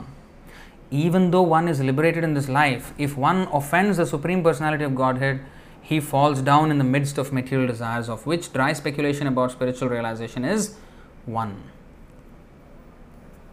One of the fall downs is dry speculation about spiritual realization. Other is other gross sense gratification. But these are all fall downs. Jivan mukta api punaryanti samsara vasanam. This is exactly opposite to today's verse. Na punarmoham. What is that? Starting line.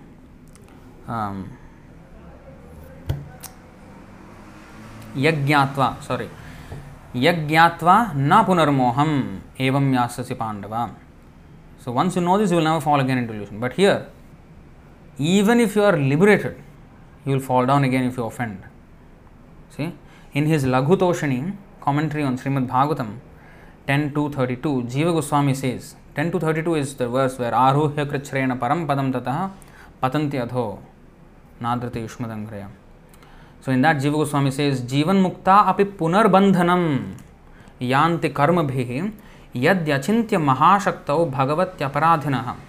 Even if one is liberated in this life, he becomes addicted to material desires because of offenses to the Supreme Personality of Godhead.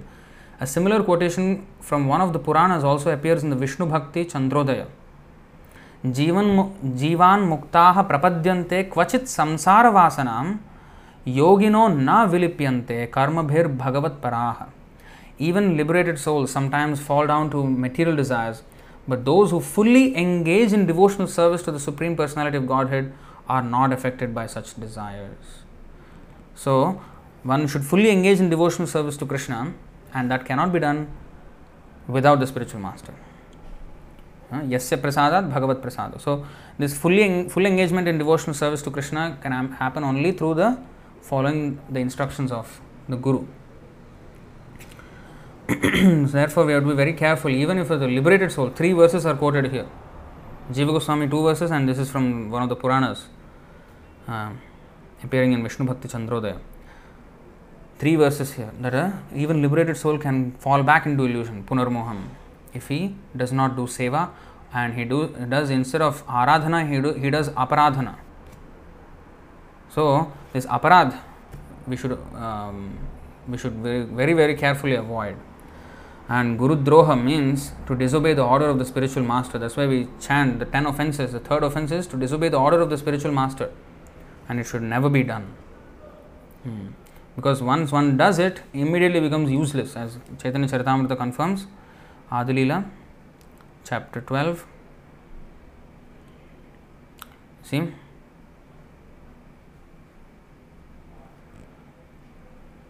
Text 8. CC Adi 12.8. At first, all the followers of Advaita Acharya shared a single opinion, but later they followed 2 different opinions as ordained by Providence. Some of the disciples strictly accepted the orders of the Acharya, and others deviated, independently concocting their own opinions under the spell of Daivi Maya. Again, Punarmoham happened. Why it happened? Next verse. The order of the spiritual master is the active principle in spiritual life.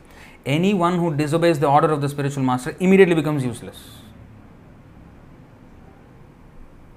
So, this is how we become Punarmoham, when we disobey the order of the spiritual master, when we don't do Sevaya.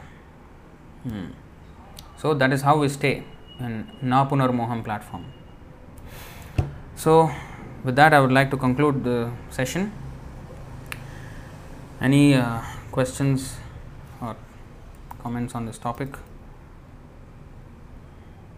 Let's see.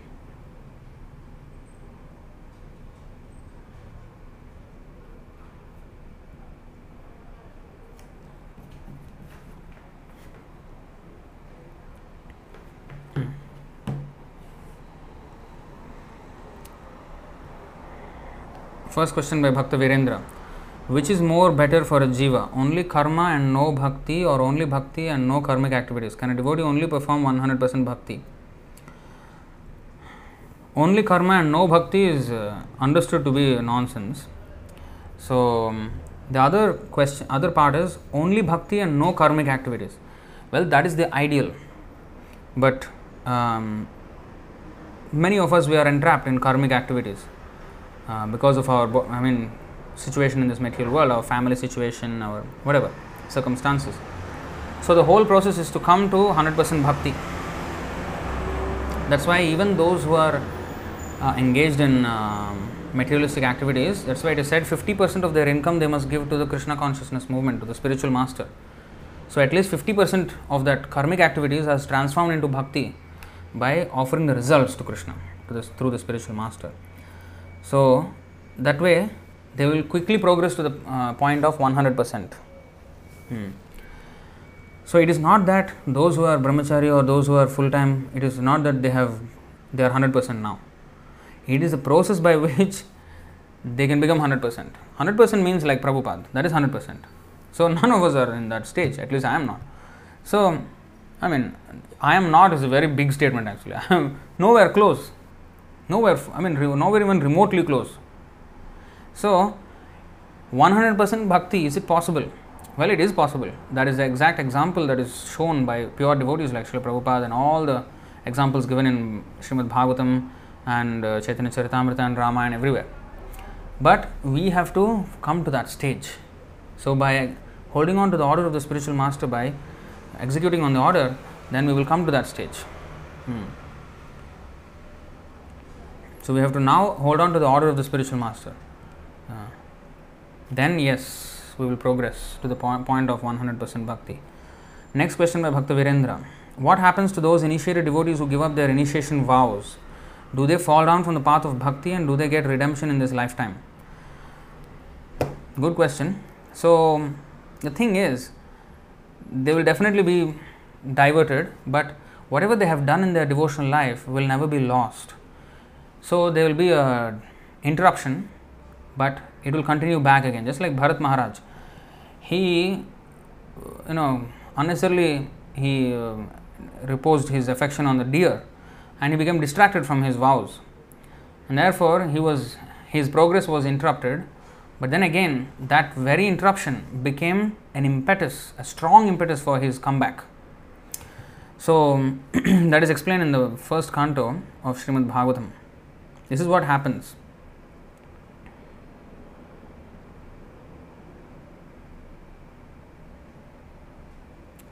One 1.5.17 first, and then we will go to 1.5.19. So here it is said, त्यक्त्वा स्वधर्मं चरणाम्बुजं हरेर् भजन्न पक्वोऽथ पते ततो यदि यत्र क्व वा भद्रम् अभूदमुष्य किं को वार्थ आप्तो भजतां स्वधर्मतः. One who has forsaken his material occupations to engage in the devotional service of the Lord may sometimes fall down while in an immature stage, yet there is no danger of his being unsuccessful. On the other hand, a non-devotee, though fully engaged in occupational duties, does not gain anything. Again, in an immature stage, one will commit all these offenses, one will do things which are not supposed to be done. But still, he will come back after some time to devotional life. As it is said here, 1.5.19. न वै जनो जातु कथञ्चनाव्रजेन् मुकुन्द सेव्यन्यवदङ्ग संसृतिं स्मरन् मुकुन्दाङ्घ्रि उपगूहनं पुनर्विहातुमिच्छेन्नरसग्रहो जनः. My dear Vyasa, even though a devotee of Lord Krishna sometimes falls down somehow or other, he certainly does not undergo material existence like others, fruitive workers, etc. Because a person who has once relished the taste of the lotus feet of the Lord can do nothing but remember that ecstasy again and again. So same thing happened with Bharat Maharaj. He he forgot his vows. He neglected his vows, and then he got attracted to the deer, and then he fell down as a deer. But next life, that very same thing, because of his repentance, It became such a great impetus that he became fully self-realized. And because once they relish the taste of the remembrance of the Lord, they can do nothing but remember that ecstasy again and again and want to come back to it. So this is again, you have to be fortunate to come to this position. If the person has fallen down because of immaturity, that is another thing. But to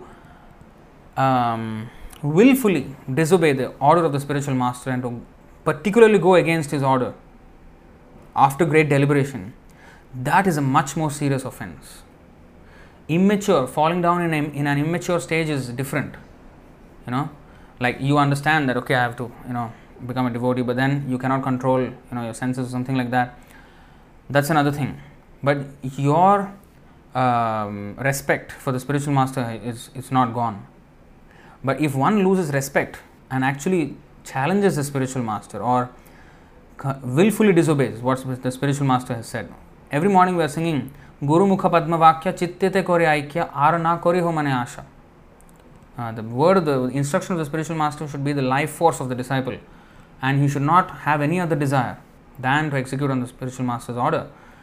So if we deviate from that, or especially we go against the order, that is very, very serious.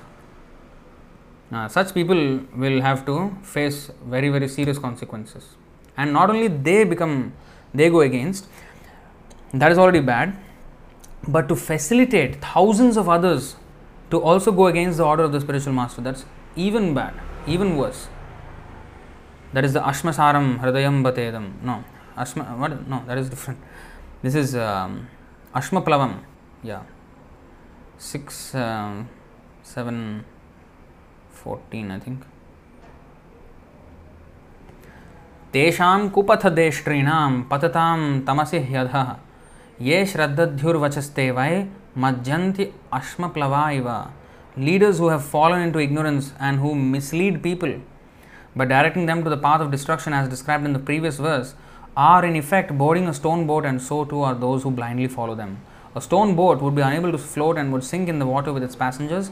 Similarly, those who mislead people go to hell and their followers go with them. And if you see this verse 6, 7, 14, if you see the 6, 7, 1, this chapter, first verse, and all the way until here, you know what is the context of this? Context is Indra is speaking this verse. He himself disobeyed or disrespected his spiritual master Brihaspati, and because of that he is saying this. And he is a leader. Indra is a leader, right? He is a leader of the entire heavens, and he disrespecting the spiritual master is definitely a very, very bad example.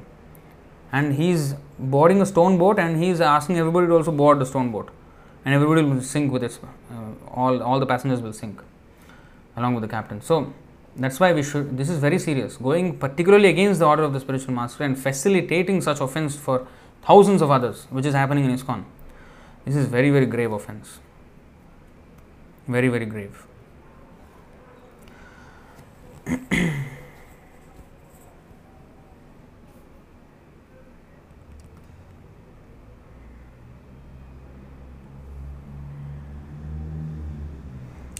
Do they fall down from the path of bhakti, and do they get redemption in this lifetime? So the only way to get redemption in this lifetime is to accept the mistake and again follow the order of the spiritual master. That's the only way. That's the only way. One has to repent such nonsense, and he has to again follow the order of the spiritual master. That is the only way. Otherwise, he has no other way.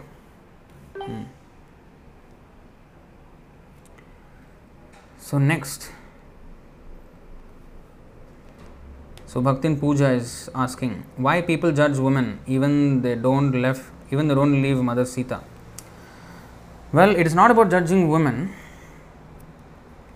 That is the culture. It's about a man also. Ramchandra was himself judged. Ramchandra was judged. They said that, oh, he is keeping a woman who is away from home after 10 months also. So this is Vedic culture. So Vedic culture is that a woman should be so chaste to the husband that she should not go anywhere away from the husband. So that is teaching us, in fact. So it is a valid consideration, but Ramachandra already proved that Sita was faultless. But the ways of this world are like that. People will always do gossip. Still, to show the perfect example as a ruler, so that nobody will, say that, oh, Ramachandra, allowed, so I will also allow. Or the woman, will say in the future, to save the future woman, Ramachandra did that. He banished Mother Sita to save the future woman, because if in the future, especially in this Kali Yuga, where men and women both are very loose, and women can take advantage of this and say, but Ramachandra accepted his Sita, even after she's 10 months away, why you can't accept me? I can go out anywhere. So to save them from that, he banished her, to show the example, and also to show the example that a king should be above any, as they say, king can do no wrong. But the thing is that the king should not do anything wrong. King, and as it is said also in English, Caesar's wife should be above suspicion. It means a king and his wife should be above suspicion.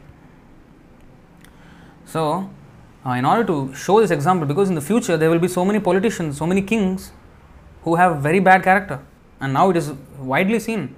So many men who are occupying the government posts have very bad track record. So many scandals, so many things they are doing. So why? So Ramachandra Bhagavan is setting the example of a perfect ruler, and is also setting the example of a perfect woman. And Sita Devi, Ramachandra knew how pure she was. She could walk through the fire and fire did not burn her. That's why he made her walk through the fire, so that nobody in the future would offend Mother Sita. He actually did not, by doing that Agni Pariksha for Sita Devi, he is saving so many people from committing offense, because people will talk like this. But still, after doing so also, some people still were talking like this. People are like that sometimes. Again, to save them and to save everybody, he did that. He did a very strong move. He left Sita. It was not that he relished what he did, but he had to do it. And of course, that facilitated again the Vipralambha Bhava between Sita and Ram, the service, the love in separation. That's another spiritual topic. But materially, he taught these examples. We have to understand these things in fine detail. We cannot say, oh, why women are being judged. No, it is not about women. Anybody should be judged. The whole Vedic, why there are laws? Laws are for what? Why is a judge sitting and he is given such a fat salary? Why? His whole business is to judge based on the law book. So we have to know how to judge everybody through the law book, because we should know what is correct example, what is wrong example, what is correct behavior, what is wrong behavior. We have to know all these things. Tasmat shastram pramanante karya karya vyavasthitao. This is explained in the 16th chapter of Bhagavad Gita, right? Gyatva shastra vidhanoktam karma kartum iharahasi. One should therefore understand what is duty and what is not duty by the regulations of the scriptures. Knowing such rules and regulations, one should act so that he may gradually be elevated. So, for a woman to remain chaste is very important. So, if a woman has not returned home for one night, it is deemed that she is unchaste. So that was the standard of Vedic civilization. Even though she may not be unchaste or something, but there is no room for explanation that much. So that no matter what, she will never move away from the husband for even one night. So that will strictly keep the woman in chastity. Otherwise, they will say, oh, for this reason, for that reason. Of course, in Kali Yuga, this is much more different nowadays. But this is the thing. This is the strict standard of chastity that is being taught. So it's not about judging woman or judging man. Everybody should be judged. Because at the time of death, in every religion is a judgment day. Actually, the judgment day is the time when we die. That death is the exam. That is the judgment day. We will be judged. Our exams, what does the examiner do? He judges how well this student has done the paper. Right? That is judge. So similarly, at the time of our death, that is a judgment day for us. So it's always a good practice for a student, before the actual test, he does so many preliminary tests, as they call prelims, and so many practice tests. Good students, when they practice for exams, they practice so many tests. They buy these books of past test papers, and then they practice those things. Why?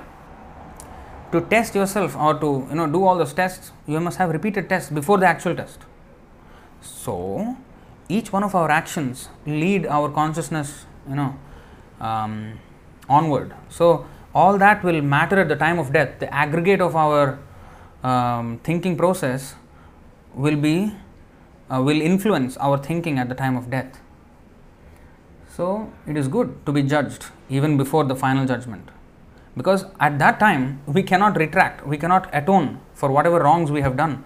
But if we are judged now, it's good, because we can then correct our path. Okay, I have done a mistake. Okay, let me correct my path. So it's good to be judged, but judged by the proper person, by Guru, Sadhu, Shastra. Material people judging, that is useless. Their judgment is useless because they are not the examiner. They don't even know the subject of life. Yeah, those who know the subject of life, those sadhus, Guru, Shastra, yes, we have to take judgment from them and then execute our duties always. Next question by Vanajakshi Mataji.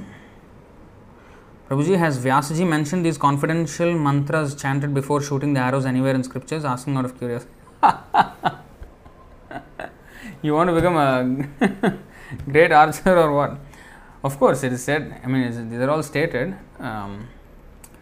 But many, I think Parshuram also gave mantra to Karna. But then when he found out that he was actually a Kshatriya, then he said, you will forget the mantra at the right time when you need it. So some maybe are confidentially kept and passed down from in parampara like that. Because if this, and anyway, even if you know the mantra also, you can't do anything, because you must have the teja, the oja, to actually, for the mantra to be effective, we have to be powerful enough in our own practical life. So it depends on our tapasya also. Pronunciation is one thing and tapasya is the other thing. These two things are very important for the mantras to be effective. So the Kshatriyas and Brahmanas, they used to be of such high caliber that they could use all these confidential mantras. Well, we don't require now. Our real astra, Sango Pangastra Parshadam, our real astra is association of devotees and the books. Prabhupada said, as the materialists are dropping bombs, like atom bombs and all that, we have to drop books in the laps of people. They must start reading. So this is our weapons. Harinam Sankirtan, books, Prabhupada's books. So these are the weapons, our weapons now. So that is very important. Our book distribution must go. Then next question by again Bhaktin Vanajakshi Mataji. Prabhuji, those days disciples would hold on to Guru until they learn all Vidyas or during the Brahmachari period. How about in Kali? How long one should hold on to Guru? No, in those days also, although they may give Guru Dakshina and go, they go and take on householder ashram, but still the Guru is the Guru. It's not that I am done with you, okay, finish, I am graduated. No, still is their Guru. So, how long must one hold on to the Guru? So, this is explained. We have already seen this verse. Again, I will put on the screen. 7:15, 45. We have seen this verse. Yavan nirkaya rathamatma vashopakalpam. As long as, okay, we will read the translation. As long as one has to accept a material body with its different parts and paraphernalia which are not fully under one's control, one must have the lotus feet of his superiors, namely his spiritual master and the spiritual master's predecessors. So until the end of the body, or until one has to accept a material body. So of course, after going to the spiritual world, Srila Prabhupada said, then you are already with Krishna there. Of course, you will have the gratitude for your spiritual master, but you already directly serve Krishna. But as long as one has to accept a material body with its different parts and paraphernalia which are not fully under one's control, one must have the lotus feet of his superior's name, his spiritual master. So, just like Srila Prabhupada, he took up the order in all seriousness, of course, when he was 26 years old, when he first met the Guru, but especially when he was 69 years old, 43 years later, at the old age, he took the order of the Guru so seriously that he, risked his life for executing that order. So we should never we will graduate from the order of the spiritual master and now I can give up. The Guru is always, there is no giving up. What is that? Chakshudan diloje janme janme prabhushe. Janme janme prabhushe. As many janmas I may take, as long as this material body, yavan nirkaya rathamatma vashopakalpam, that long I have to have the lotus feet of my spiritual master as worshipable in my heart. So that is how long we have to hold on to him. Vanajakshi Maharaj again. Prabhuji, in Kali Yuga, what is the best way to offer the Guru Dakshina to the spiritual master and Siksha Guru? So Siksha Guru, basically whatever he does is repeating the Diksha Guru's words. Now, how to best way to offer the Guru Dakshina? Again, preaching. So Chaitanya Mahaprabhu said, Yara dekha tarakaha Krishna upadesh, Amaragya Guru haya tara desh. So same thing, the spiritual master said, distribute my books, preach Krishna consciousness, expand the movement, train the disciples, those who are already initiated. So all these things are his instructions. So we have to, that is our Guru Dakshina, we have to give our life to the spiritual master. We cannot bring the dead son back to life or something like that, but we can give our life at least. So we have to give our life for the execution of the order of the spiritual master. So as much as is maximum possible, we have to do, that is into the best of our capacity, given our present circumstances. What is the furthest limit that I can push myself to serve Srila Prabhupada and Krishna? That much I have to go. In fact, I should even go more than that. Then Krishna will give us the strength to go more than that. So I should push the limits of always. Because of course, it is not expected that if one is a householder, immediately takes sannyas and now he preaches traveling everywhere and it doesn't happen that way. Even when Prabhupada was told by his spiritual master, he was only 26 years old. The first time he met Bhaktisiddhanta Saraswati Thakur, and his spiritual master said, preach in the English speaking world. The first meeting he gave that order. And that was the very last order before he passed away from this world. So that has been the order all the way. But it took 43 years from that first. Of course, he was always trying in his capacity, in his, of course, his pure devotee, he is always capable. But he was playing the part of an ordinary householder and he was always planning how to execute on this order. And he was doing business, hoping that that money could be used for building, printing books, building temples and organizing the preaching mission. He was always planning in this way, and he was also donating for Gaudiya Math, Srila Prabhupada. So as much as this was, in his householder ashram could be possible, he was doing it. And then he took eventually sannyas, and eventually he became, he went to America on his own. He even tried to cooperate with his god brothers. God brothers did not want to do it. He himself went.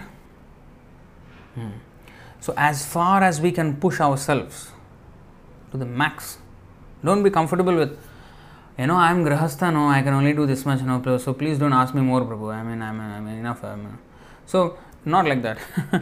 So we have to take the instruction and see, okay, how can I execute to the best of my ability? How can I do it? Please, Krishna, give me the strength. It's not about pushing to the best of our ability, because first of all, we don't even know what we can do if we are really blessed by the Guru. It's like, I'll show you one verse. 8:5:47. Very nice verse. Klesha bhuryalpas sarani karmani viphalani va dehinam vishayartanam natathaivarpitam tvayi. Karmis are always anxious to accumulate wealth for their sense gratification, but for that purpose they must work very hard. Yet even though they work hard, the results are not satisfying. Indeed, sometimes their work results only in frustration. But devotees who have dedicated their lives to the service of the Lord can achieve substantial results without working very hard. These results exceed the devotees' expectations. So when we are blessed by the spiritual master's mercy, we can do things that are otherwise unimaginable. Srila Prabhupada very nicely said, in the purport, one of the Chaitanya Charitamrita purports, that Nityananda Prabhu has delivered Jagai and Madhai, and by the mercy of Nityananda Prabhu, his devotee can deliver millions of Jagais and Madhais. And in connection to that, there is a very nice quote. I will show you. Today only Subala Prabhu shared in one of our WhatsApp groups. I will just show you this very nice quote.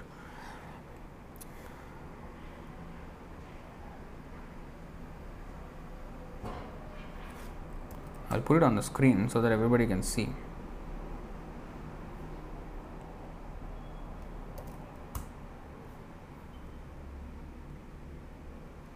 You see this? Very interesting how Prabhupada put it,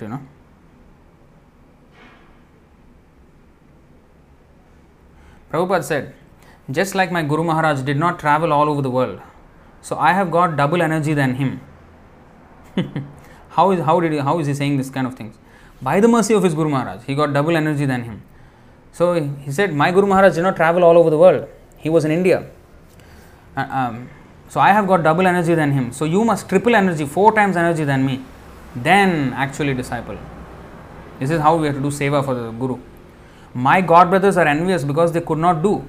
They could not do even half of Guru Maharaj's work, and I am doing 10 times. So therefore they are envious. He is saying that his god brothers, actually it was a fact. Prabhupada's god brothers, that means other disciples of Bhaktisiddhanta Saraswati Thakur, were envious of him because of his success. Because they themselves could not do half of the work of what Bhaktisiddhanta ordered them. Whereas Prabhupada said, I am doing 10 times. So therefore they are envious. So if an ordinary man like me can do 10 times, you are Americans.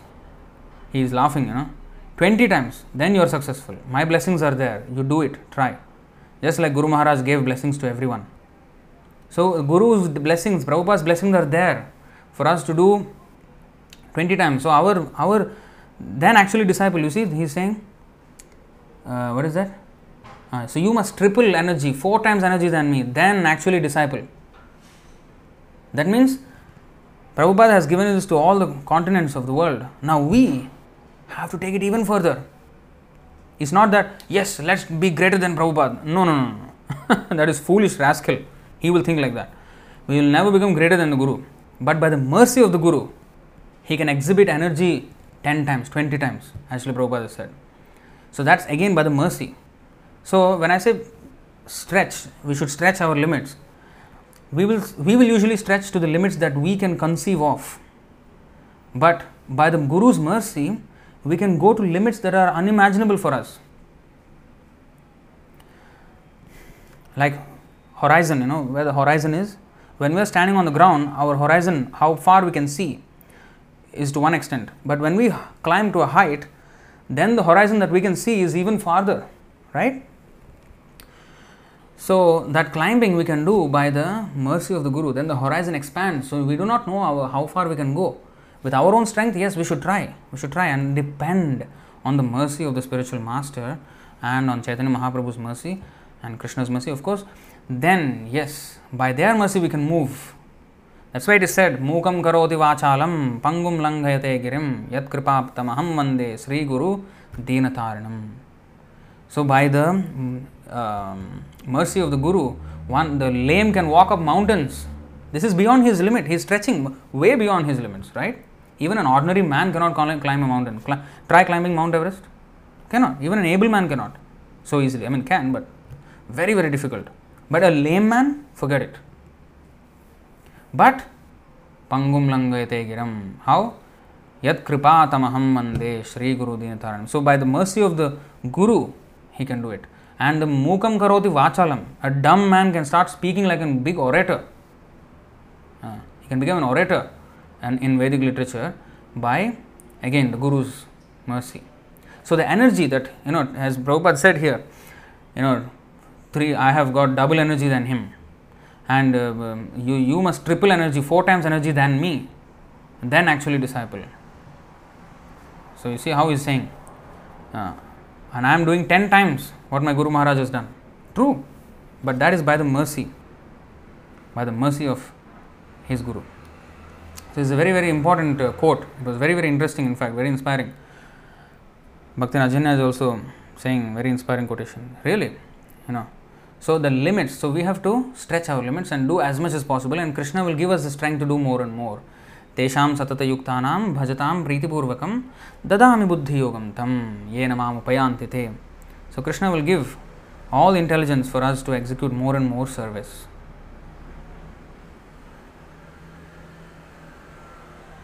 To those who are constantly devoted to serving me with love, I give the understanding by which they can come to me. See? So he will give the understanding.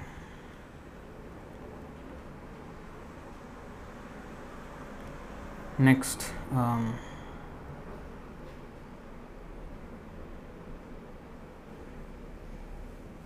Bhakta Virendra, Srila Prabhupada accepted hippie disciples during the starting years of ISKCON movement. So these disciples spread ISKCON movement of Srila Prabhupada. Well, by his mercy. So when they stopped following him, again the Punarmoham and then the expansion just became bloated version of that, and then without quality, and then again everything. That's why so many people fell down, gurus fell down, everything, and now it has. Yes, the size is big, but watered down. The spiritual force that was there during Srila Prabhupada's presence is very much conspicuous by its absence at the moment in ISKCON. And if we stick to the instructions of Prabhupada, we can again revive that quality, that not just revive and expand way bigger. That's why I always say, I said, I think I told this to a few people, but one devotee from ISKCON said, in 20 years time Ritviks will be finished. So I said that just gives me the inspiration to say that by 20 years time, by 2040, our ISKCON should be so big that we should be 10 times what ISKCON is. And it's not just just to say something. We have to actually do that. And then I see today's this quote, 10 times, 20 times Prabhupada is saying, he's bringing those same numbers, and we have to do that. And we can do that if we stick to Prabhupada. So that should be our mission as disciples.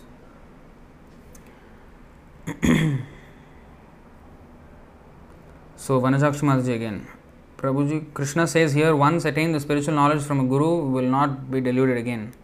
But you quoted some examples of fall down. Prabhuji, then is this natural to fall down again and again? How one should be steady in the path then? Well, stick to the order of the spiritual master. That's all. And to stick to the order of the spiritual master, we have to associate with those devotees who are sticking to the order of the spiritual master. So it all boils down to right association, because alone Maya is, to break a twig, one twig is very easy for Maya. When we are alone, Maya can easily break us. But you put 100 twigs together, it's difficult, it is impossible to break, or 1,000 twigs. So we have to associate with other devotees who are on this path also, who are sincerely following Srila Prabhupada. So by their association, we can stay steady and we can improve. That's the only way how to keep ourselves motivated. Otherwise, Maya will always demotivate us. Our enthusiasm will come down. That's Maya's job. So we should not give up. We should not give up. So we should associate with devotees. Then yes. So that's the end of our session. Thank you very much for participating. Are there any more questions? I think no. So thank you very much. Bhagavad Gita ki jai. Srila Prabhupada ki jai. Ananta Kodi Vaishnava Vrinda ki jai. Nitai Gaur Premanande. Hari Hari Bol. Hare Krishna.